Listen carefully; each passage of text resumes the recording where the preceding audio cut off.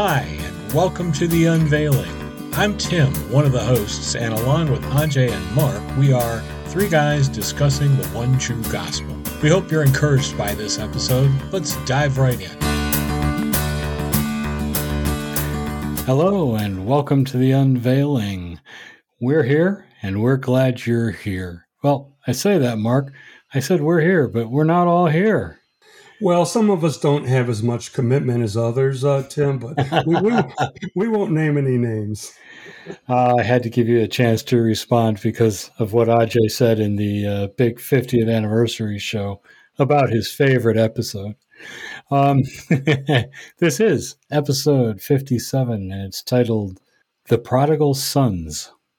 So I'm sure you've all heard it as The Prodigal Son, but Mark has promised a dramatic twist, and we're going to move forward with that. So let me set the stage, as I like to do. We are in Luke chapter 15, and I'm not going to read all of these parables and things, but I do want to start with the first two verses, just so you know who Jesus is talking to in this section of the Bible. It says, Luke 15, verse 1, "Now the tax collectors and sinners were all drawing near to hear him.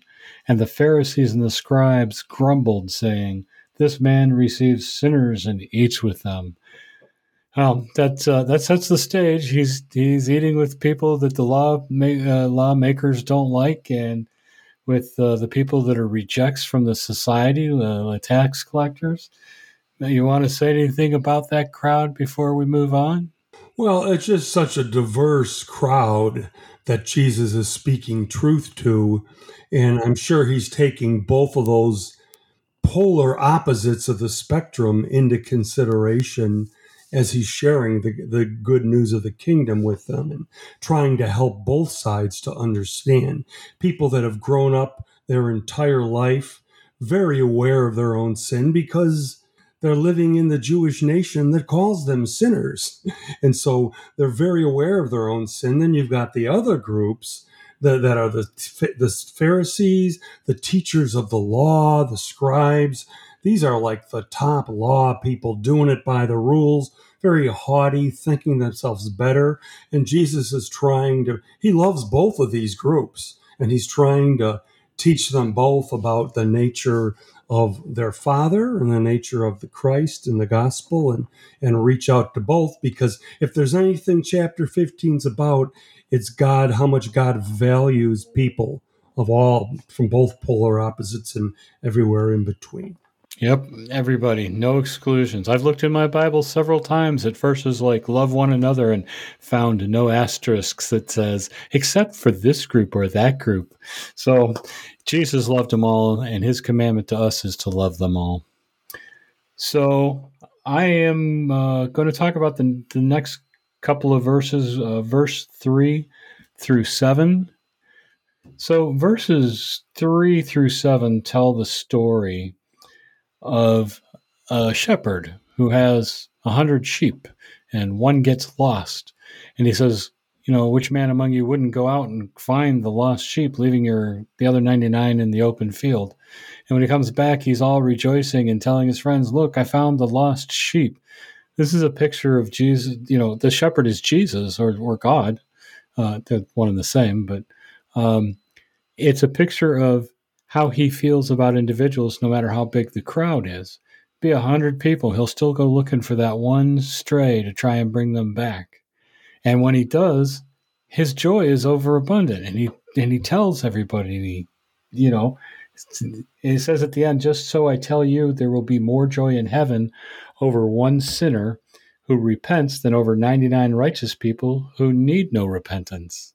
Well, that's picture number one, and I call that the crowd picture. He can pick me out of a large crowd, know I'm missing, come get me, bring me back, and rejoice. Then this is the small crowd one. I call this. This is the woman who has 10 silver coins and loses one, and she has to clean her house and sweep until she finds it. And when she finds it, she calls her friends and says, "Hey, I found the coin I lost," and rejoices with you. And again, he wraps this one up at the end in verse 10 with, "Just so I tell you, There is joy before the angels of God over one sinner who repents. And then we get to, finally, the story of the prodigal son. And this is the one-on-one God. He's not dealing with a crowd. He's not dealing with a few people. He's dealing one-on-one. And in this case, one-on-one with two people, I understand, Mark. But so let's talk about this particular parable, because I think that's our topic tonight. Yes, it is. And one of the things I think all three of us on the unveiling can testify to, but is that we read the Bible. We were believers for many years before we were given the revelation of what the true gospel is, the message of God's grace. And once we understood what that was, as Martin Luther said, when he understood grace and where our righteousness comes from, which is solely from Christ, he said he felt like he was born again, and the gates of paradise swung open before him. And once I started reading scripture after coming to that knowledge of what the one true gospel is, then it opened up understanding into everything, which for years before, decades really, I had been reading scripture through the lens of the law, of religion, of works. And when you read through that, the meaning is lost on so much stuff. In fact, half the time it's 180 degrees opposite, because works and grace are 180 degrees opposite. They're like oil and water. They do not mix together. Let me ask you a question, because I know when I first got introduced to grace and the idea of grace, and we'd relook at passages and scriptures that, like you said, were 180 degrees different than what we thought they used to mean. I felt at times like I was almost offended until I really got it and got a grasp on it. And that took a while. And I would argue, sorry, Pastor George, I would argue about a lot of things. Is that your experience, or were you lucky enough to have that transformation and just get it? I would say mine was very quick, because one of the reasons I think was the Spirit of God working in me. And another was because I really knew Scripture well, and the pastor was preaching very clearly from Scripture that was preaching the one true gospel to my ears for the first time. And it clicked with me, and I immediately said, though, I'm going to go study Scripture and make sure this is right. Because if it is, the ramifications are just mind-blowing and life-changing and transforming. And as I started to go in and do what I called my grace study, bam, bam, bam, everywhere I looked, I saw it. And I was like, how could I miss this? How could I have missed it for so long? But a pastor of mine said, it's because unless you speak the language of the Bible, which is grace, it's going to be over your head. If you're looking through the lens of the law and religions and works, you're going to see everything in that light, or lack thereof, let's say. Yeah, I was a hardhead, and I'm willing to admit it. But, once the lights finally came on, so to speak, praise God. Sorry for that little bunny trail. Let's get back to the prodigals. That's a great trail that I just want to close up on for many of our listeners out there that may be in the same situation you're in, that when they first hear the gospel of grace, it is offensive to them, because their whole life they might have grown up in a family that believed in the Christian religion, I'll call it, which was mixing works and adding all these rules of what you can do and what can't do. And people that have heard this message in church, that have thought they were really great, knew the Bible and memorized passage after passage. And now you've got these, I won't say young whippersnappers, because we're not so young anymore, but we're whippersnappers. So we've got telling them everything they've known is wrong. And we're trying to do that gently and with respect, and always with a preponderance of Scripture in hand, that it's not us speaking, but that it's the Spirit of God speaking. So I just wanted to tell those people out there, it's okay if you're uncomfortable with this, but just do your own homework with the things that on the unveiling here that we present. Go in as I did, and as Tim had to do, and as Ajai had to do, and make sure that this is sound doctrine, that this is what Scripture teaches. Amen. Amen. And a good point to everybody. So Okay, so back to the prodigal. This the story of the prodigal starts in verse 11, and I think pretty much goes through the end of the chapter. So, Mark, why don't you take us into that story however you want to? And Sure. And as we study this chapter on the parable, just a reminder, we're looking at it through the lens of God's grace, which is the gospel. Christ and Him crucified. There's no greater portrayal, display of God's grace and love than the cross. And so as we look at it, we're going to look through it as His children, not as His servants or slaves, which is what the law made us. Okay? So I'm going to start reading here at Luke 15:11. And it says, so now again, Jesus is speaking, tax collectors, sinners, and Pharisee scribes, teachers of the law. And Jesus said, there was a man who had two sons. The younger one said to his father, Father, give me a share of the estate. So he divided his property between them. Okay. And one thing I wanted to point out here that I had never heard pointed out before is that both the sons got their inheritance because he says he divided the property between them. So the younger son got his share. And I think you've pointed this out before, Tim, that in that culture, the eldest son was the one that inherited the lion's share, being born first. There were a lot of benefits that came with being the firstborn of a family. So I just want to lay that context that both these sons were given their share of the property. so the father split his estate between the two. And I read this somewhere. It may not be 100% accurate, but basically the older son got about 2/3, and the younger son got about 1/3. Now, the father has given this to them. So now dad is not living in his own home. He's living in his oldest son's home and is part of that family staying there. And the younger son takes his stuff and goes off. So now everything there at the house is the older brother's. So let me pick up back at verse 13. Not many days later, the younger son gathered all he had and took a journey into a far country. And there he squandered his property in reckless living. And when he had spent everything, a severe famine arose in that country, and he began to be in need. So he went and hired himself out to one of the citizens of that country, who sent him into the field to feed pigs. And he was longing to be fed with the pods that the pigs ate, and no one gave him anything. So we have a little bit of the plot thickening here. One thing I want to mention on this paragraph and on this parable as a whole is so many times I've heard it preached and being made about, don't go squander your wealth, don't live sinful.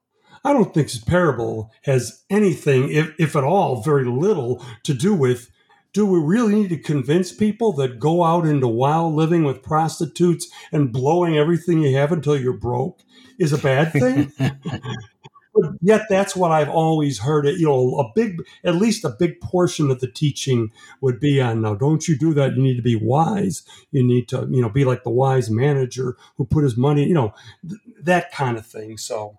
Well, I have no proof of this whatsoever, but I feel like the younger son must have been a mid to late teen, because at that age, I had 4 kids, raised them all from pups all the way up, and that's when they lose their minds, think they know everything, and want to leave. So I have a feeling that's when that happened. Sorry. That could be. And I don't think it was Jesus teaching on the dangers of teenagers. So if we can go forward, Tim, you want to continue on? Certainly. Verse 17. But when he came to himself, he said, how many of my father's hired servants have more than enough bread, but I perish here with hunger? I will arise and go to my father, and I will say to him, Father, I have sinned against heaven and before you. I am no longer worthy to be called your son. Treat me as one of your hired servants. And he arose and came to his father. But while still a long way off, his father saw him and felt compassion and ran and embraced him and kissed him. that he went to a faraway country, so the walk home had to be long. And you know that all he did for that entire period of time was write and rehearse this speech to find a way to get his father to accept him as a servant, not as a son, but as a servant. He was hoping for the crumbs off the table, more or less. Yeah. And the problem with rehearsing that, and you can tell because when he got to the father, he said it so perfectly, Right? But the problem with it is he's rehearsing a premise that is wrong, absolutely wrong. Father, I have sinned against heaven and against you. I am no longer worthy to be called your son. No. That's not the economy of God's kingdom. We can't earn sonship by the things we do, and we can't lose it by our failures. And he thought somehow he was going to go back and say, I've lost my standing as your son. Not only have I sinned, but I'm no longer your son. I'm just a servant. And you just started to show us exactly how the father responded to that kind of thinking. Right, which comes up in verse 20.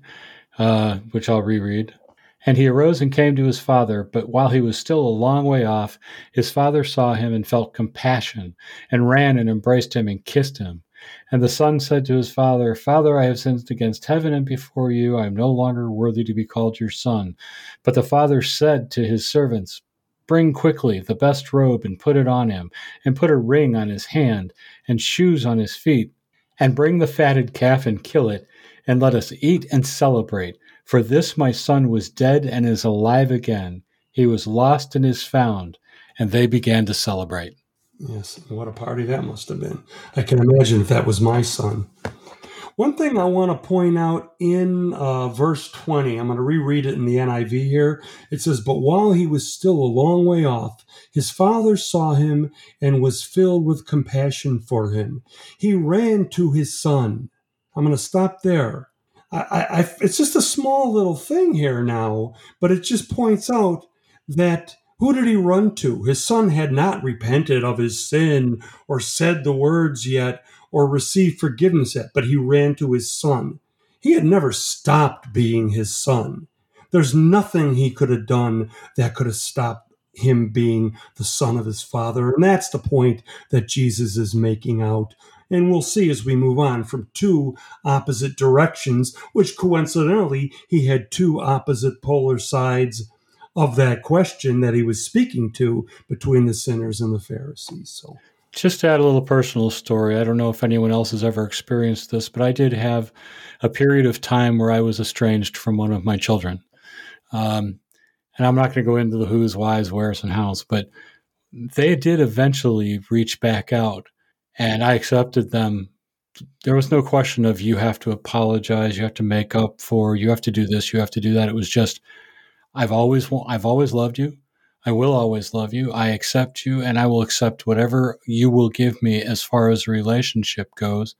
And since that time, we've gotten closer, and for which I'm very grateful, both to God and to them for getting to that point where they could do that.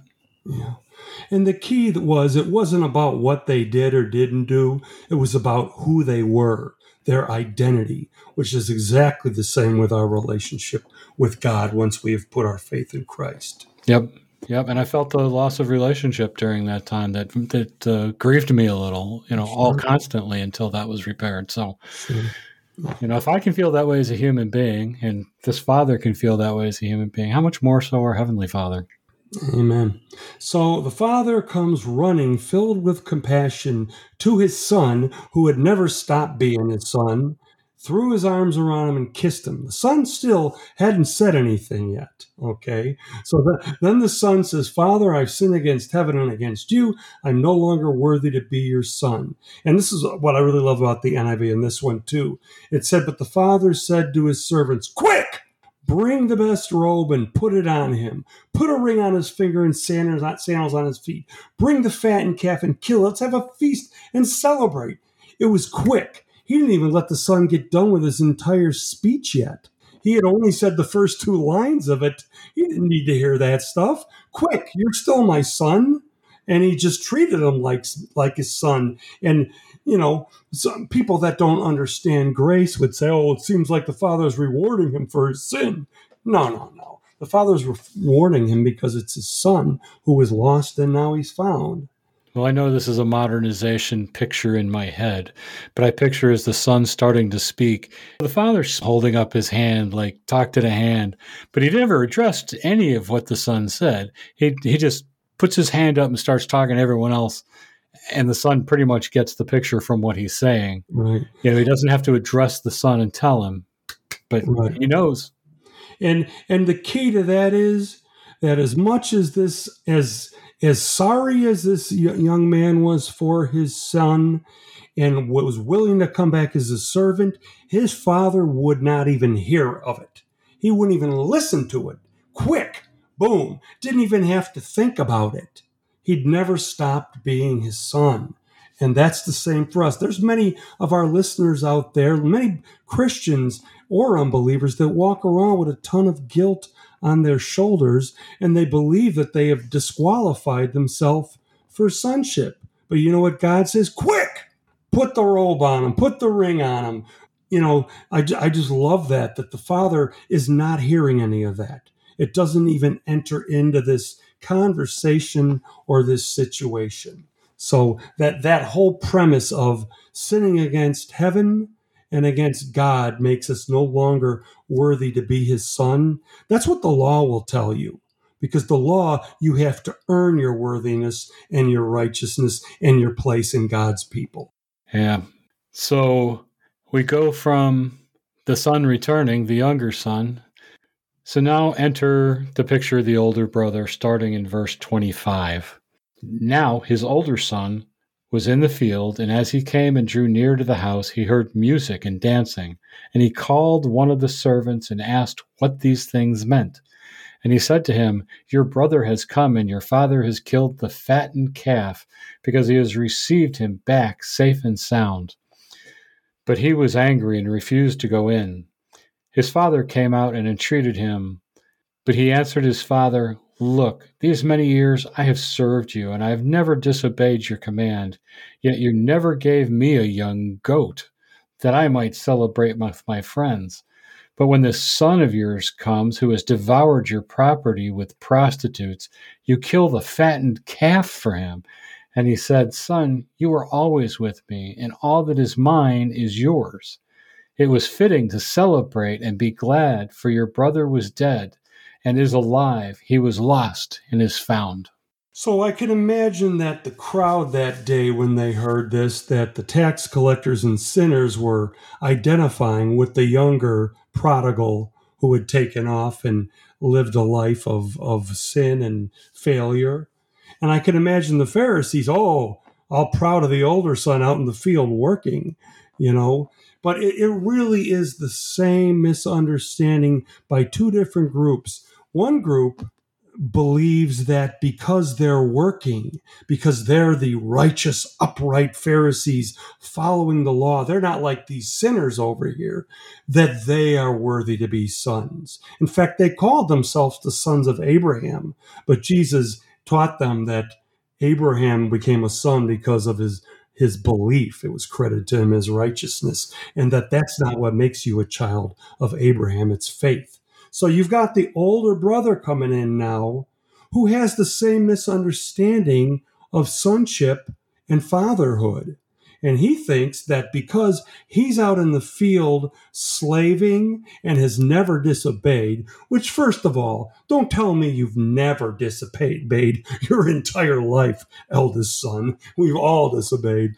But the point I'm trying to make is he believed, because he didn't egregiously and for all to see sin, that he at least, on one hand, deserved more than the younger son who had lived a life of sin in recent history, or at the very least, if he didn't deserve more, that the son that had squandered everything didn't deserve to still be a son. So it's that same misunderstanding that it's not about what we do. We could do for the rest of our life as perfectly as we absolutely can, and it's not good enough, because if you've sinned once, you've broken the whole law. The standard of gaining your worth and value to God and your salvation or sanctification or blessing is perfection for your entire life. And nobody can do that.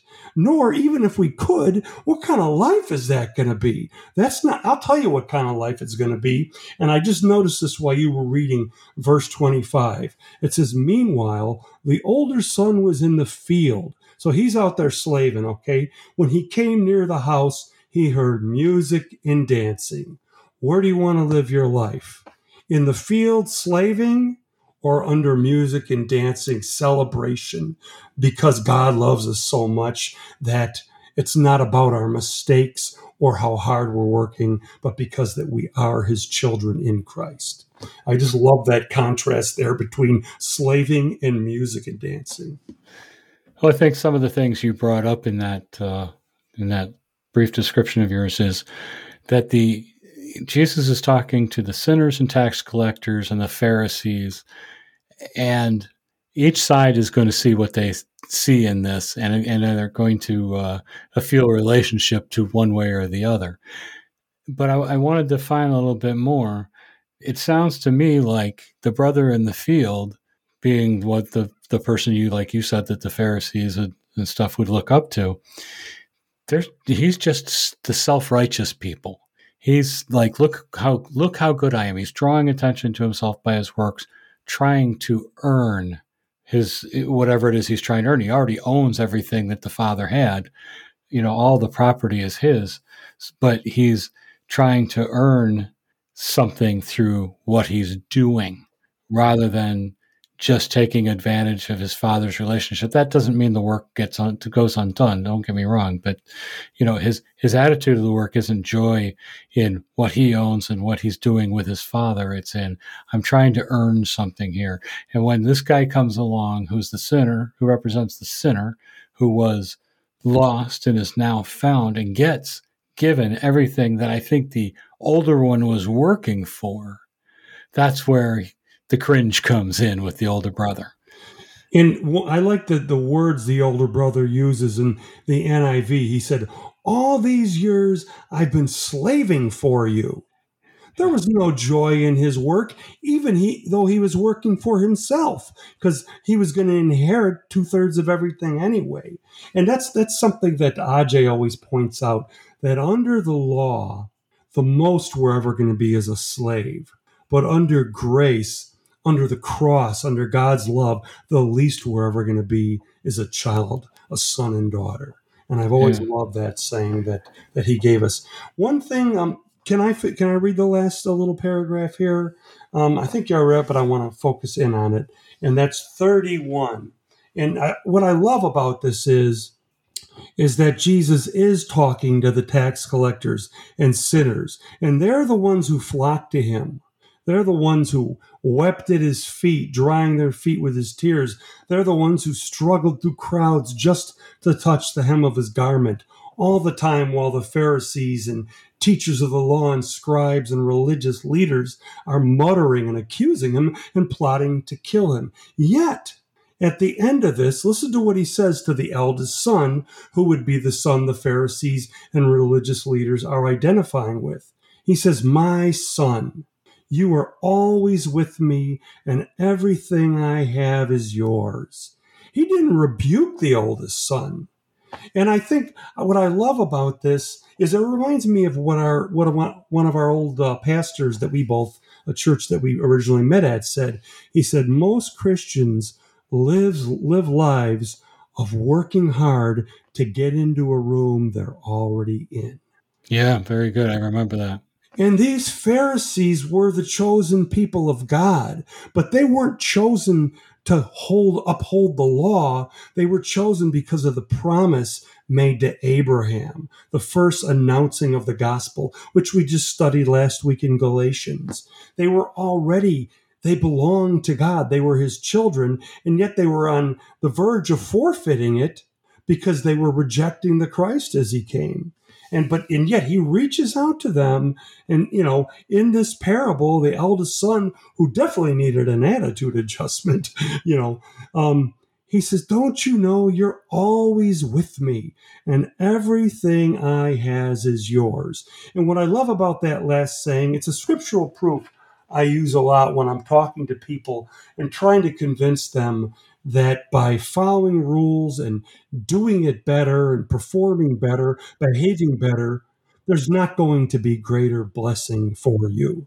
Everything God has is already yours. He says it in Romans 8 when it says that if he didn't spare his own son for you while we were dead in transgression, now that you're his children, how will he not graciously give us all things? And here, even to the son who is clearly in the wrong here, who's having a conniption, and to the Pharisees there, he's saying, don't you know everything I have is already yours?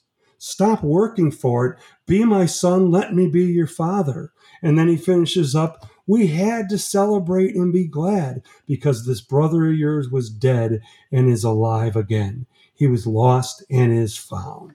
Yep, it is a tale of two prodigal sons, both with the wrong idea of who their father was and who they were in his eyes, just from different perspectives. And because it was a parable, obviously Jesus is using that to teach them about a universal spiritual truth that there are two worldviews that are in conflict. And one is that you work hard, you earn, you don't watch R-rated movies, you give 10%, you read a chapter a day, you pray an hour a day, you go to church on Wednesdays and Sundays. You better be in church unless you're...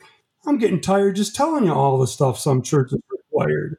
Or you can live as a child of God. Jesus said, whom the Son sets free is free indeed. You're never going to feel that freedom as a slave, only as a son. Now, there's not anything wrong with reading your Bible every day, praying every day, going to church on Wednesday and Sunday. Those are good things if you're doing it with the right heart. You're doing it out of love and joy, and you're getting something out of it. That's fine. We're not saying these doing things is stupid. We're saying, I think, in my mind, at least in some part, that your motivation for doing these things, check that at the door and make sure you know why you're doing it. Don't make that a part of the gospel. It's Right. not a part of the gospel. It's one of the treasures of the gospel we get to do. Yeah. But it adds nothing to God's love for us and our standing and relationship as his children. Amen. Well, we've read through the entire chapter, Mark. Are you ready to do a summation and take us out? Well, I'll just finish my last thought because I think I forgot. But the parable is about two different worldviews. The one hand, you've got the religious worldview that's about the rules.